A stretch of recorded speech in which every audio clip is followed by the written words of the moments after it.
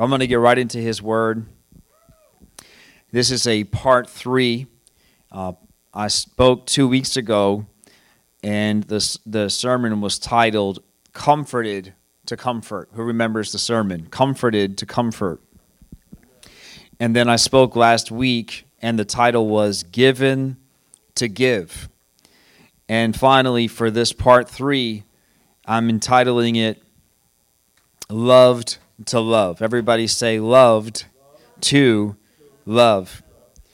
See, the purpose for us being on this earth is to be a light and to be salt. The Bible says that if we lose our saltiness, we have lost our value. If we are not a light, then we are not doing or being what God has truly purposed us to be. Everything that He is in us is for someone else. We just reap the benefits of Him being in us. But really, we are meant to use what God has given us, not for ourselves, but for each other. Amen. It says in the book of 1 John, chapter 4, verse 19. 1 John 4, verse 19. We love each other. Let's just read this out loud, actually. I'll wait a moment, because it's worth it. We love each other. Actually, you can just repeat after me. We love each other because He loved us first. If someone says, verse 20, I love God, but hates a fellow believer, that person is a liar. I love the Word. Don't you love the Word? Don't you love its bluntness and the truth of the Word? For if we don't love people we can see, how can we love God whom we cannot see? And He has given us this command: those who love God must also love their fellow believers. So God has commissioned us. He loved us first, and really the world is meant to see us and our love for them and come to Christ, right? That's what the Bible says. The Bible says, let your light so shine before men, right? So when they see your good works, but they glorify God. So they see you, but it points them to God. Isn't that amazing? So it says in Galatians chapter 5, verse 13, for you have been called to live in freedom. Who loves that we live in freedom? Right? The verse says that we've been called to live in freedom. Are we all thankful and grateful for that? Who feels like Christ freed you from your old way? Right? Christ freed you from your sin and from this world. Right? Who has been freed? The Bible says that we have been called to be free, not just to be free, but it says, don't use your freedom for yourself. Don't use your freedom to satisfy your sinful nature. Instead, the reason you have been freed, yes, it brings a life to you. And I've been preaching these last 3 weeks that there is this benefit that we have just by knowing Him, but that is not the purpose. Christianity has been turned into that your whole life is just letting God work on you and you getting closer to Him. Yes, that is going to happen if you know Him, if there's a relationship with Him. But that is kind of just natural. That's not even the purpose. That's just it's like me raising my children, right? Our relationship is going to be to naturally grow closer, but that's kind of just who we are, right? That's just the relationship we have. But if all that was what we are, is all we did was just get to know each other, or the house would be falling apart, they'd have nothing to eat, right? The lawn would be 10 feet high, etc., right? Nothing would ever, that's not proper. This is almost hard to put into words, but I know you guys all get what I'm trying to say, that it's just natural that we're going to get closer to Christ, but our real purpose is not just to get close to Him. That's just something that we are. We're just in Him and He's in us. But our purpose is for Him to shine a light through us. Amen. Even Jesus, the Son of God, when He came into the earth, He spent entire evenings going and spending time with God. And I'm always blown away by this story. It's showing Jesus had a humanity. Do you know that Jesus was human? Jesus was 100% God and 100% human. Now that math does not work in the earth, but it works in God, doesn't it? He was human because the Bible says that He actually was mourning. His cousin John had been murdered. They beheaded him. And actually all Jesus wants to do is be alone. Who can identify at times, right? I don't want to be near people, and I don't want anything to do with people right now. I need some me time. Right? But you know what the Bible says? The Bible says that he was called away. He was called away because the people needed Him. He was just trying to be alone, but the Bible says He had compassion. Everybody say, Jesus had compassion on the people. So even Jesus, the Son of God, I can see the humanity in Him in that story, and yet I see the purpose. He said, for this purpose I came. Jesus came to give His life for us, and He knew that. And even Jesus wanted to give time to self. You know, He did not sin. The Bible says He was without sin, so it's not a sin to think about self. The sin would be that you put self ahead of the world. Does that make sense? All right, we're to be selfless. It doesn't mean that you can't think about you and that God doesn't care about you. God's not skipping over you to love your neighbor. But who has found that by loving your neighbor, you find that you love God more?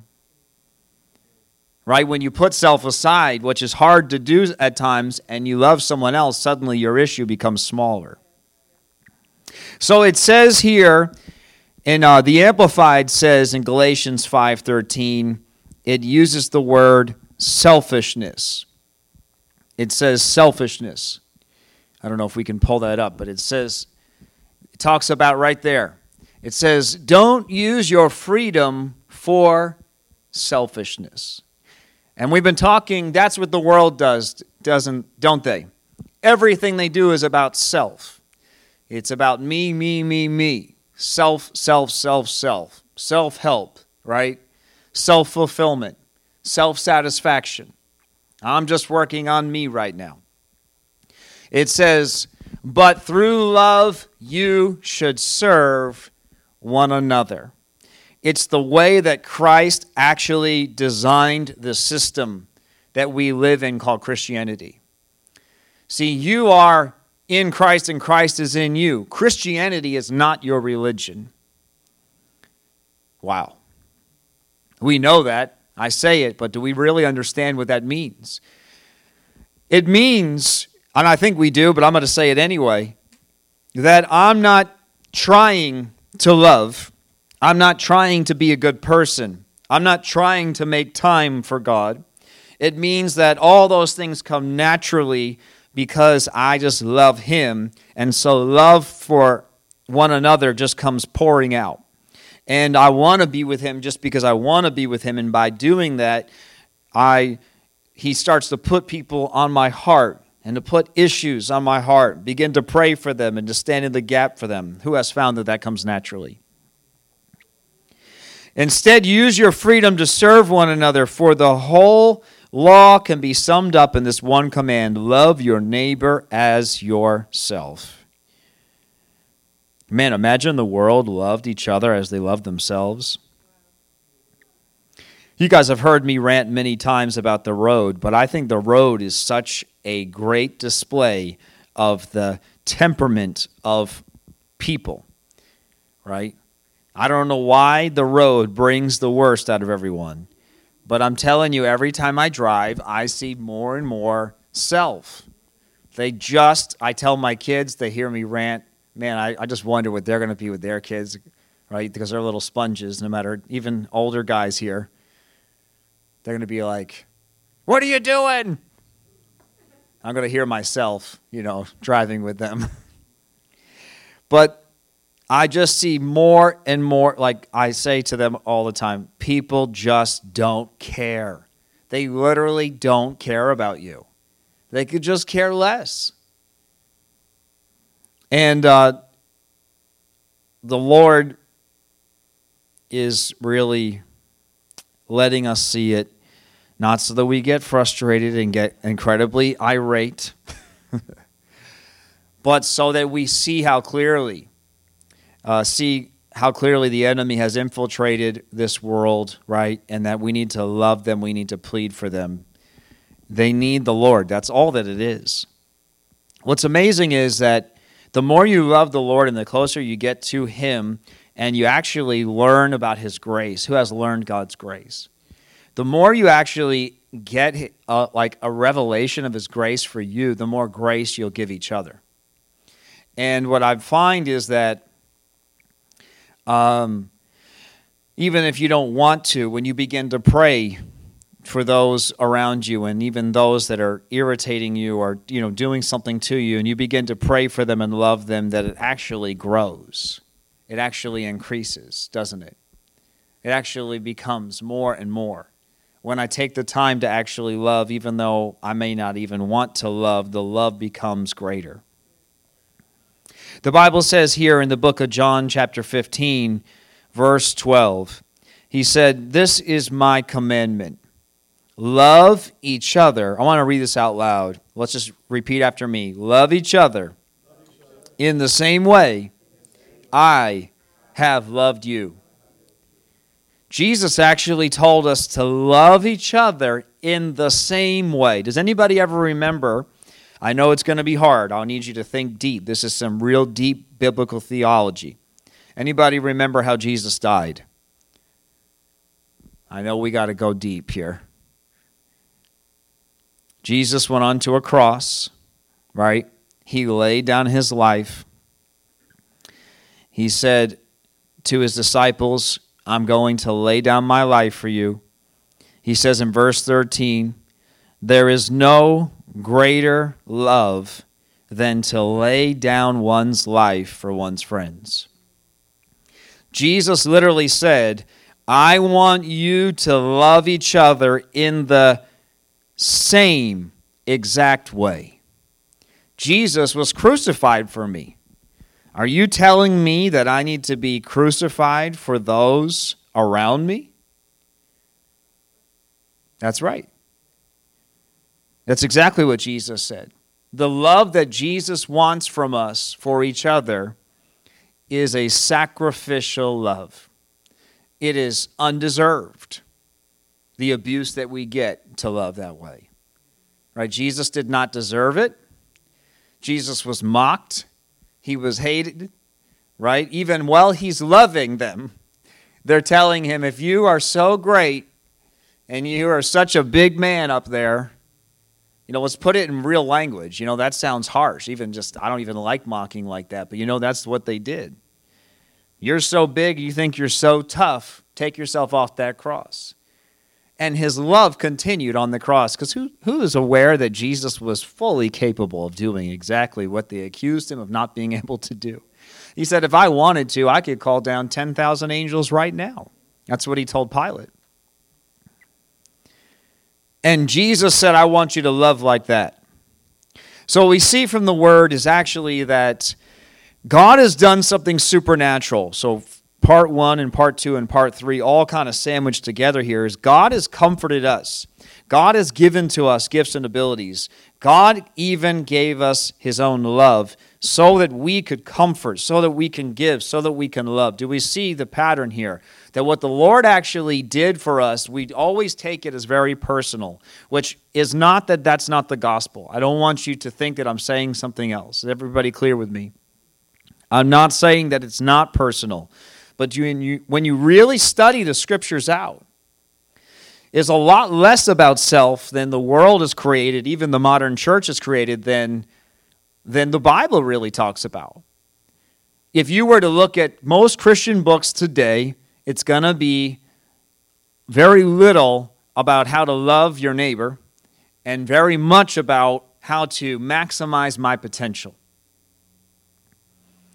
Meanwhile, maximizing your potential, though, is not about really anything but you, isn't it? And I find it incredibly ironic because when I read the scriptures and I read what Jesus told us and I look at his word, what I see is two very different gospels. And what we see is that God created a pattern, which is Jesus said, I'm going to lay down my life, I'm going to pave the way, and I'm going to show the way. And you, 11 here, you follow in my footsteps. And you do the same.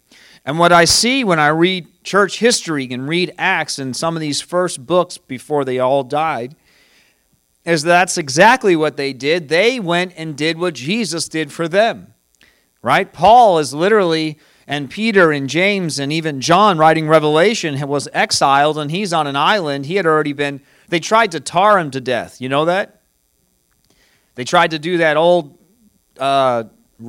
torture, which is just disgusting, but they poured tar on him, and he didn't die.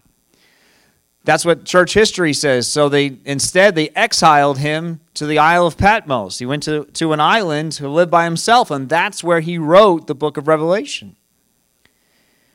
And so we see that what Jesus did was he laid his life down for those ahead of him, and they laid their lives down for those ahead of them. And God's calling us to do the same thing. You raising your children is not a waste of time.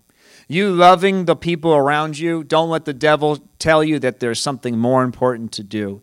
Actually, I think it was C.S. Lewis, Dawn has the little plaque, and I saw it in my sister's house as well, but it says, "You're something to the tune of your children are not unimportant, they are the most important work." Something like that. The point is that everything that you do for another and for your loved ones and for those around you, it is not a waste. In fact, it is the most Christ-like you can be. To be Christ-like is not to be good. It's not just to control your tongue and to keep from watching bad stuff on TV. We've turned it into Christianity of trying to just be good and control ourselves. And yet that's like base. That's like preschool. Grade 1 is to share your love with those around you. Preschool is to be good. But we've turned the entire high school and post-grad and master's degrees into just maximizing my potential and becoming the best me that I can be. And it's not really the gospel, is it? Not when we really look at the scriptures. In fact, this morning, I was just meditating on the sermon, which I do most Sundays. I kind of just go outside. I'll take a walk if it's warmer like today. And I don't try to read anything or look at anything or watch anything, and just go out and pray and just kind of let the thoughts of what the sermon's going to be kind of just sit in my head and see if the Holy Spirit has something to say. Sometimes he could change it if he wants, but sometimes he does give me a different sermon. It's rare. He's kind to me and lets me preach the sermon I already prepared.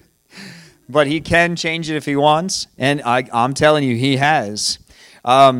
But all of a sudden, this line just pops in my spirit, and I know it was God because I haven't seen or heard anything to influence it.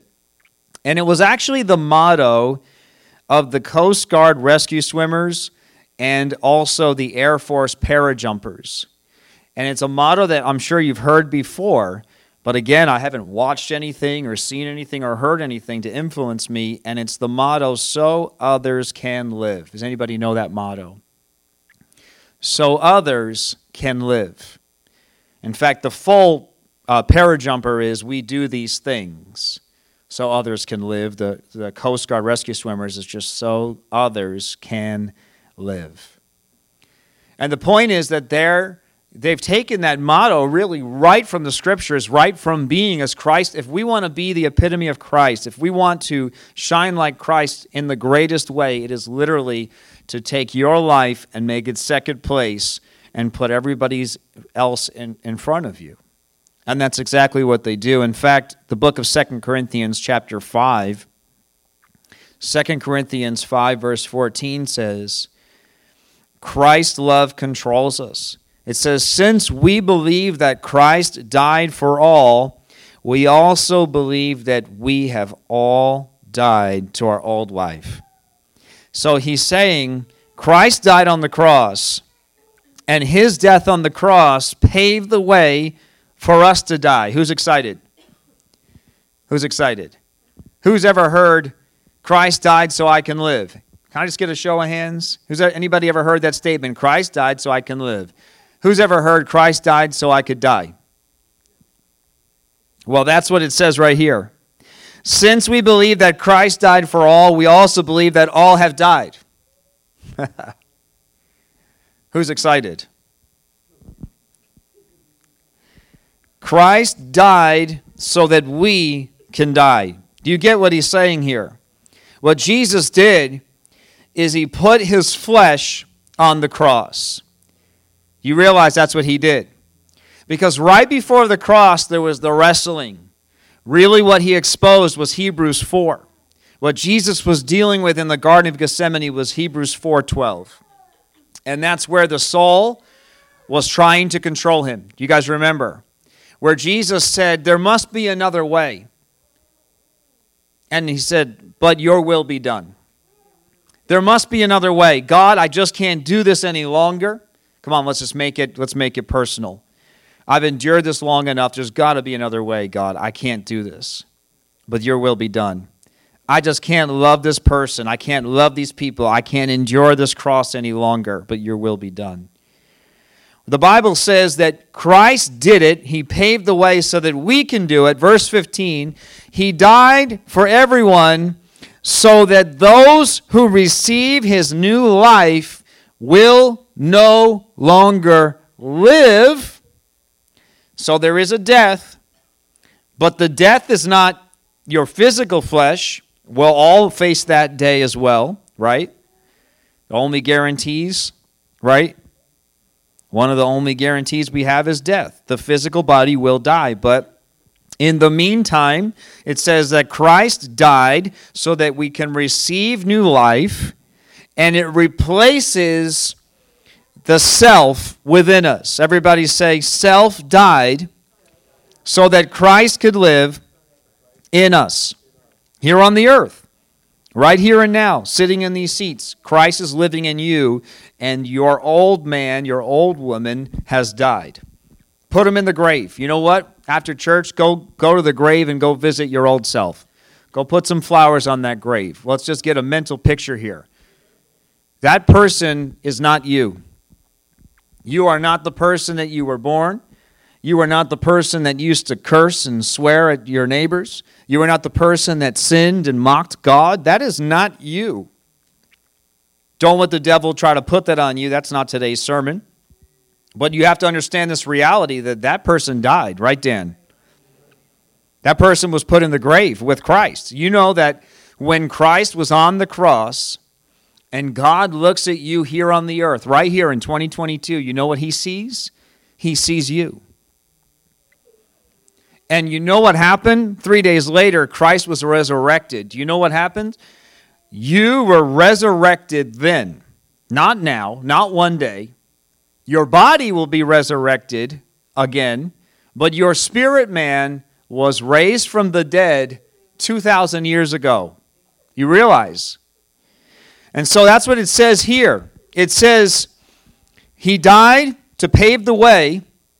He said, I'm going to die, and I'm going to give you a supernatural life because there's going to be death, so I'm going to have to raise you from the dead. But I'm going to give you a purpose, and it's to live for me, to be called by me with my purpose. It says, instead of living for self, we will live for Christ, who died and was raised for them. What does it mean to live for Christ? I think in this church, we have a really healthy group of people here. I do. And I believe you understand the Scriptures. And so I'm preaching to you more as a reminder. But when I look, I'm very concerned at the state of the church today that does not even know what it means to live for Christ. We don't say the statements live for Christ anymore. We say what Christ has done for us. If Jesus is mentioned, wait a second, you ready? If his name is mentioned at all, isn't that sad? If we even mention the name of Jesus in a sermon, it's that he's got a free ticket to heaven for you. All you got to do is come to the front and say a prayer. There's very little talk of living for Christ. And yet when I read my scriptures, not just listen to theology and listen to a religion, but when I read the scriptures, and we just went through 2 Corinthians together, it tells me that what Christ really wants is to put self aside and to live for him. It says, verse 17, this means that anyone who belongs to Christ has become a resurrected new person. The old life is gone, a new life has begun. What we need to be careful of is that when that new life began, that we didn't take it back again. He did not give us new life, if we really read the Scripture, to just take it back again and say, now I'm going to do the same thing I was going to do before, but it's going to be better. Now I won't have so many issues and so many problems doing what I already wanted to do, because now I've got Christ. The Bible says here in John chapter 12, verse 24, I tell you the truth, unless a kernel of wheat is planted in the soil and dies, it remains alone. But its death will produce many new kernels, a plentiful harvest of new lives. Now, Jesus was referring to himself, that by him dying, look at us here today. Look at the millions and millions and millions of people that have been saved throughout history because of him. So he was talking about himself, but if we look back and we say, okay, you told me to love each other the same way you love me. Okay, if I'm going to apply John 15:12 to John 12:24, then what I'm going to see is that you actually are showing me that the love you want is that my life, if I just live for me, it'll just be me. I'm alone, and it's just my life and my story, just like the rest of the world. But if I will give myself to someone else, and many someones, that's what will happen. That's what does happen, doesn't it? God will open the door to many, many hearts if you're willing. And what happens is that many lives are changed and not just you. Imagine if every single changed life just tried to change one more instead of focusing on changing me and dealing with me, and I've got my issues. And so the Lord really, I believe, is reminding us here that he wants the right focus. In fact, I was meditating on this yesterday or the day before, that heaven is not really the focus of the Christian. I know that's like, what do you mean? What are you talking about? Heaven's, of course it is. You say it all the time. I'm heaven-bound, heaven-focused. Well, what I mean by that is that Jesus is the focus. I want you to say that out loud. Heaven is not my focus. Jesus is. Because what happens is, see, Jesus will be with us in heaven. Who is confident that that's where Jesus will be? When heaven comes down to the earth, if you set your focus on Jesus, then you're going to go to heaven. If you set your focus on Jesus, then you'll be in heaven with him forever. But if I just set my focus on heaven, I could unintentionally create a Jesus-free place. And actually, that's what many are doing. Do Do you see how quickly that happens? How quickly deception creeps in? Deception will just creep right in, and we can create a heaven without Jesus. And then they start saying, well, why don't we just bring heaven to earth right now? Why don't we just live in heaven here? And so the Lord really is bringing our focus back to Him, putting our focus on Christ. If we focus on Jesus and not just life after death, it will pattern our life until death to be like Jesus. The Bible says actually to behold Him like in a mirror. And this is what that means. That means that all I have to do is put my focus on Him, and He will do all the work of reflecting Himself back on me. That means when the world sees me, they see Christ. So I'm getting the benefit, they're getting the benefit, we all go to heaven. I know that sounds like some little children's story, but to be honest, that's how simple the gospel really is. And I really believe it's been turned into other things that it was never meant to be. I know that if you're going through something, sometimes it's hard just for someone just to quote a scripture at you. Right? I understand. And maybe, it's a really stressful situation, heavy-duty situation or whatever, just life's going on. And it's really a lie from the enemy, though, that that's not what you need, even though your mind doesn't hear it. It's a lie from the enemy. It's still what you need. It just doesn't sound or feel right. That doesn't mean anything. Who loves getting a Band-Aid ripped off? Who loves getting stitches? Who loves when the doctor takes your arm and snaps it back into place? Do you get my point without me even saying it? Just because it doesn't feel right doesn't mean it's not what you need. Wow. Sometimes the things that we're going through and the pressures we have are because God is using your life to touch another life.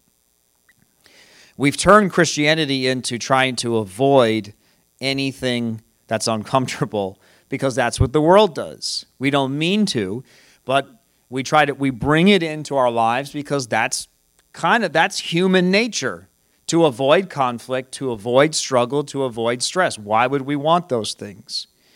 And yet, when I read my scriptures, when I read about Christ willing put Himself under pressure His entire life. His entire ministry was literally under fire. Everywhere He turned, somebody's accusing Him and mocking Him, telling Him, prove Himself. One minute they're putting palms before Him, the next minute they're crucifying Him. And so pressures and things happening, I was been talking about how the tree is actually designed under pressure to produce more life than it did in a good time. And to be honest, if we are truly walking in Christ and being like Christ, the pressures that are around us are not from God, but they are allowed by God to produce something supernatural out of you. And here's the fine line. It's not about you and it's not for you. Here's where it gets so weird. God allows pressure to deal with an internal conflict in you, dealing with pride in yourself, right? So, somebody's doing something and they're definitely wrong, you're definitely right. And yet you have to humble yourself. So you're dealing internally. And yet, even though that seems like you're dealing with it, it's not about you or for you, is it? Because the Bible says if you will love the person that's unlovable, right?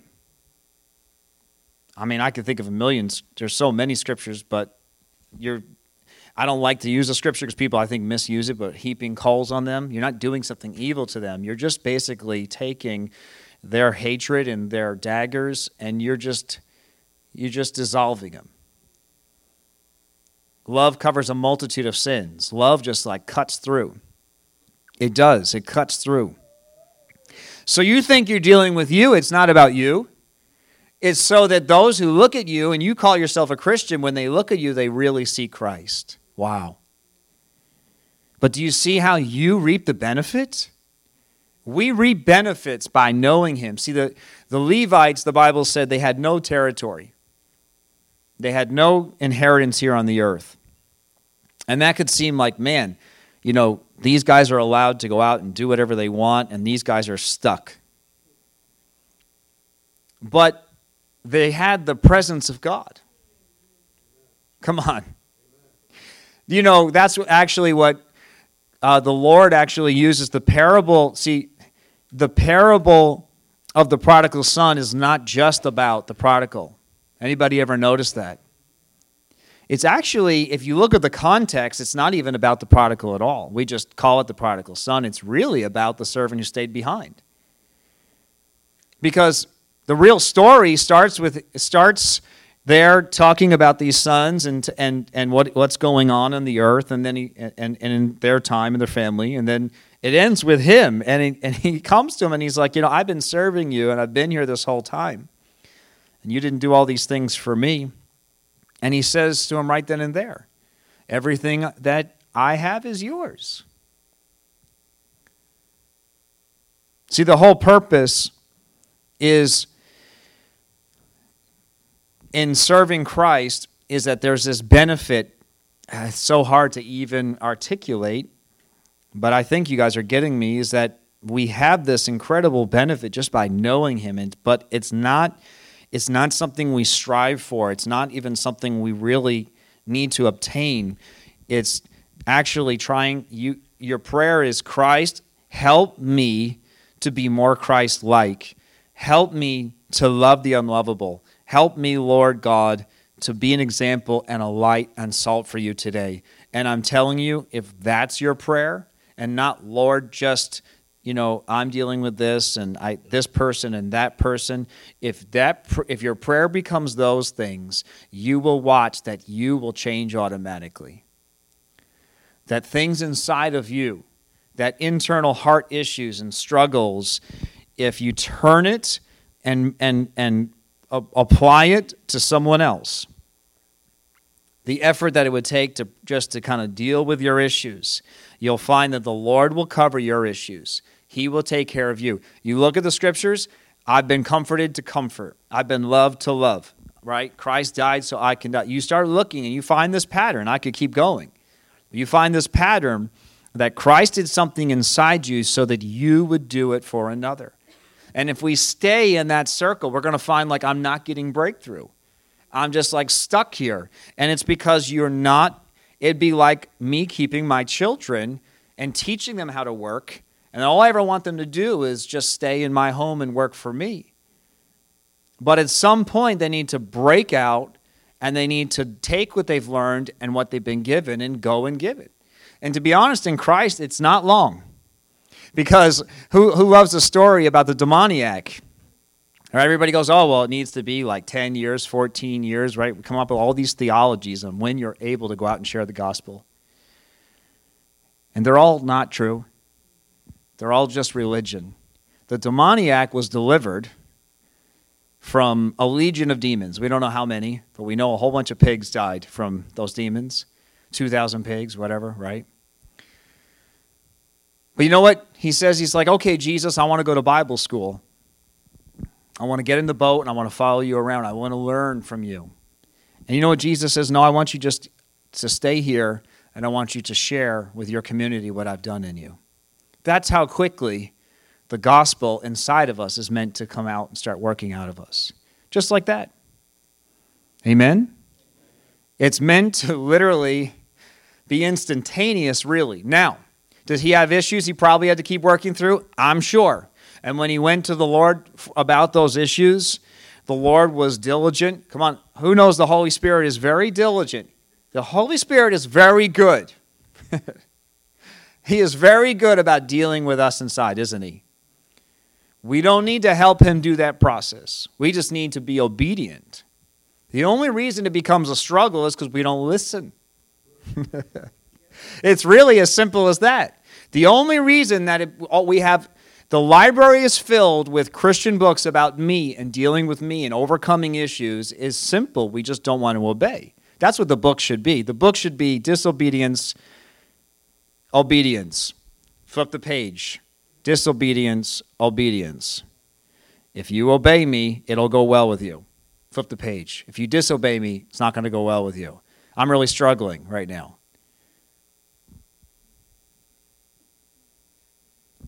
Saying the same thing over and over again. And what we're going to find is that, and this is what I'll get into next week, it doesn't mean that just because I've decided to obey and not disobey, that does not mean that you will not be under pressure. In fact, tremendous pressure. And I'm going to preview. I read a quote. The Lord spoke to me last week, and I didn't realize I would just be prepping for it. But I began to meditate on wine, olive oil, precious stones, diamonds. And I read this quote, which it's either unknown or it's a New Age spiritualist. So I don't know who quoted it, but to be honest, if they're New Age, they stole it from the Bible. So I don't care if I'm quoting them because it's all the Bible. They're the ones that should be quoting me. Wow. It says, grapes are crushed to make wines. Diamonds are formed under pressure. Olives are pressed to make oil. Seeds grow in darkness. Whenever you feel crushed, under pressure, pressed, or in darkness, you're in a powerful place of transformation. And what I'll bring us into next week is that every single one of those examples, though, is not for you. You're going through it all, but the benefits are his presence, but you're not making oil for yourself. And we're going to look at Matthew 25, how the real issue it was that they had no light. The oil equals light. They had no light because they had no oil. So you see how really, we're going to look at it, we're going to look deeper, how the healthiest Christian is the one that tries to let Christ shine through them. Wow, that sounds like such simple elementary Christianity, and yet it sounds so foreign as I hear myself saying it. But being a light, being salt, being an example, loving each other over self, that's real Christianity. It is not dealing with your issues. I'm not saying they don't matter, and I'm not saying that God doesn't care and that he doesn't love you. I mean, pour your heart out for those things before him. But when I really study the depth of what is this gospel? What is this whole thing about? What I really see is that it is about Christ leading the example, laying his life down for another. The disciples laid their life down for another. I lay my life down, and it affects much more than just me. And what happens is by doing that, by laying my life down, I've already become like Christ, which means that there's already things working inside me and my mind's changing. I'm not talking this way. I'm not thinking this way. I'm not even trying. I don't need to read a book to tell me not to use foul language because the Holy Spirit already told me the moment I did it. The only reason I need a book is to try to reason why it's okay. Thank you, Lord God. Wow. Wow, it was a joy to preach that. I believe that the Lord's doing something in us. He really is. Trying to bring, and I just put this shirt on completely by accident. And as I put it on, I was like, wow, Lord, share the gospel, not your opinions. And then it says, right, the world's waiting. They really just need the gospel. They need it. There's a world around you that needs the gospel. And that is in words, and it's in deed.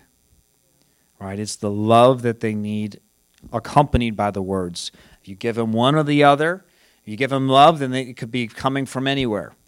Right? It needs to be coming from Christ. If you just give them word without the love, then they're going to get hard, right? So it's got to be the word and the love. Amen. We'll just turn this into a prayer. Lord God, I thank you and I praise you for this word. I thank you, Lord. Do a work inside of us. Lord, give us the love you have. Your word says that you loved us first. We're only loving others out of the love that's in us from you. And I thank you, Lord, you gave us the cross. Lord, you died for us.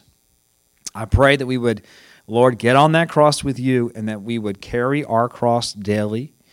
Lord, we're bearing things sometimes that are heavy and hurtful and hard, but I thank you, God, that there is a resurrection ahead of us.